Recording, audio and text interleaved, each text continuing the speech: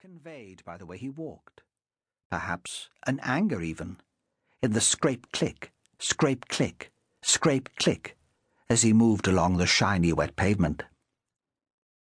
It might also seem that the young man's eyes were downcast because, unlike any other foot passenger on the pavement at that time, or indeed, unlike any other person in the vicinity, the reason why he was not looking ahead or upwards was that he was unconcerned about the possibility of another downpour of rain.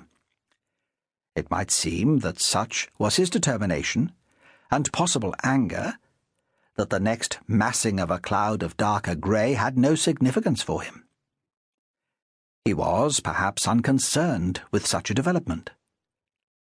He was a young man committed to another issue. He would project that impression. Here, the observer might think, was a man with a purpose, a man who had sustained a serious injury earlier in his life, a man who now knew poverty, but above all, here was a man with a mission, a man with a task, an urgent task, to fulfill. The young man, who would be seen to display no sign of weakening, either in his hampered walk or in his resolve, would be observed to have walked from the area of foliage and stone, through the housing estate to the main road. At the main road he would be observed to turn towards York, and continued to have a strong air of determination about him. There was, it might seem to be, a hunger about the youth, more than the hunger of the empty stomach, that his dress seemed to indicate. There was a hunger in his walk. The youth walked into the centre of the city of York.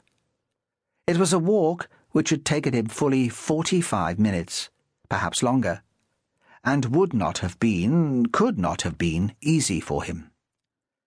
But he was a man driven, evidently so. There was not the slightest hesitation in his direction, in his route, and he would be observed to be a person who knew exactly where he was and exactly where he wanted to go, and by exactly which route. Indeed, said route would appear to be the most direct. He would be seen to cut corners when he could, and to cross the road obliquely rather than at 90 degrees. And even though such practices would save him a few seconds on his overall journey time, it was a policy he chose to pursue. Once in the city, he walked up Micklegate, with its shops and public houses, with an occasional small business premises also, but shops and bars in the main, and heavy with pedestrians, it being the summer when tourists visit in large numbers, and whose presence hampered the progress of the disabled youth. At the summit of the hill he moved on, down to Micklegate Bar, being one of the gates of the ancient city, over which gate were the walls and elevated pedestrian way along the walls behind the battlements. At the bar he paused. For the first time in his traverse across York, he would be seen to pause, and to pant, and to catch his breath. But he paused only to wait until the traffic lights changed, to permit foot passengers to cross the road. The pause and the catching of breath was not at all a faltering of his resolve.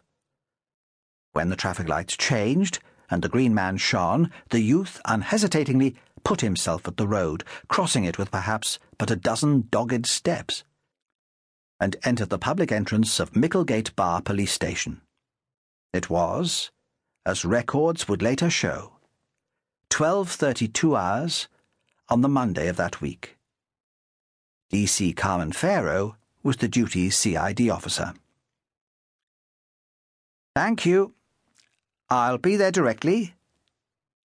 Carmen Farrow gently replaced the telephone and glanced up good-humouredly at Thompson Ventnor, who sat opposite her.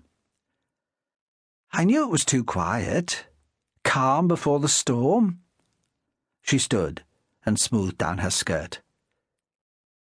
"You don't really get that in England." "What?" Thompson Ventnor carried on writing.